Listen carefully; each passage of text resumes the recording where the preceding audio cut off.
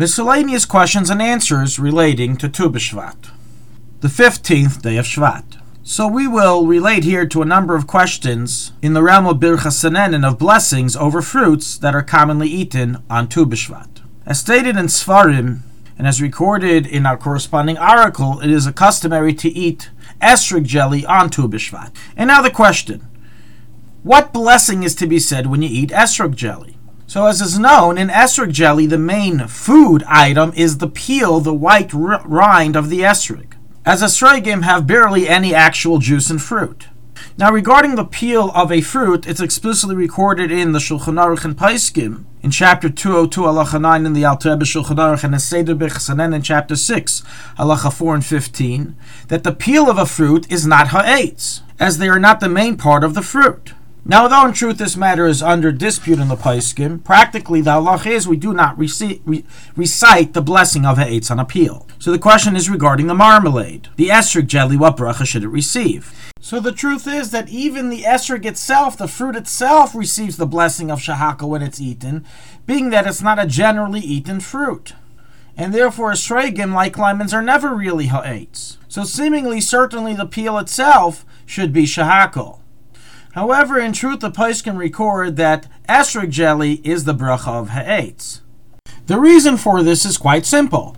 As you see, the main part of the fruit of the esrog is the rind, the peel, and not the fruit, as well as that is what it's cultivated for. And therefore, based on the ruling of the Paiskim, by an esrog, the peel is considered the main part and not the fruit itself. Furthermore, its purpose is to be either coated with chocolate or turned into jam.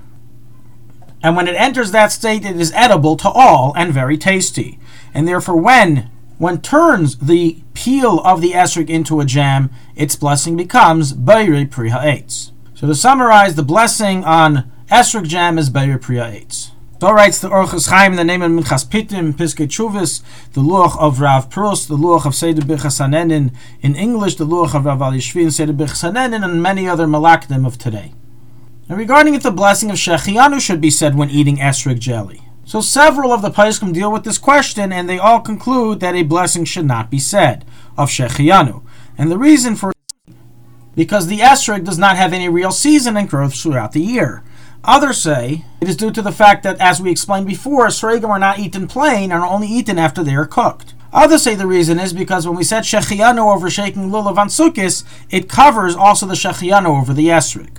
Whatever the case, so is the conclusion of the Paiskim that Shechianu is not recited over eating esrog. So rules the Yavitz in the Siddur, the Eish Lavrama Butchach, like at Hayesher, Ha'alef L'chol Shleima, the Ksav Sefer, Mir Yeshkenazi, Alochas Ktanis, Sharafraim, Ber Heitiv, Mishnah Berurah, and other Achreinim.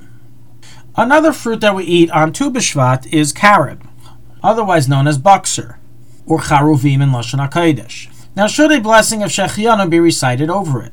So some Paiskim rule that the blessing of Shechianu should not be recited over carob, as number one, it doesn't have a season and is on the tree throughout the year, and as well as that it's not considered a fruit of importance, a chash of a fruit that people eat, and therefore does not deserve the blessing of Shechianu.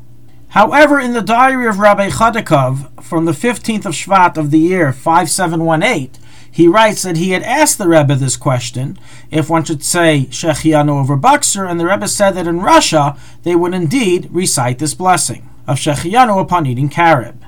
However, this requires further analysis, being that the Alter Rebbe writes in the Tu Beshvat Fruits in chapter 6 halacha 1 that carobs are not generally found in Russia and are not available to be eaten, and therefore he didn't bother writing the laws relating to them. Likewise, perhaps the eating of carob in Russia was more acceptable than it is today in Western society. So it is unclear if one can deduce anything from this statement in the diary of Rabbi Chodakov. Thank you for listening to ShulchanAruchHarav.com. Our free services of making Torah knowledge available to the public depends on donors like you. Please help us continue our work through making even a small contribution at ShulchanAruchHarav.com under the Daily Halacha Dedication section or in the subscription page. Also, check out our online courses and many sefarim available for purchase that will both enhance your Torah knowledge and help support our work.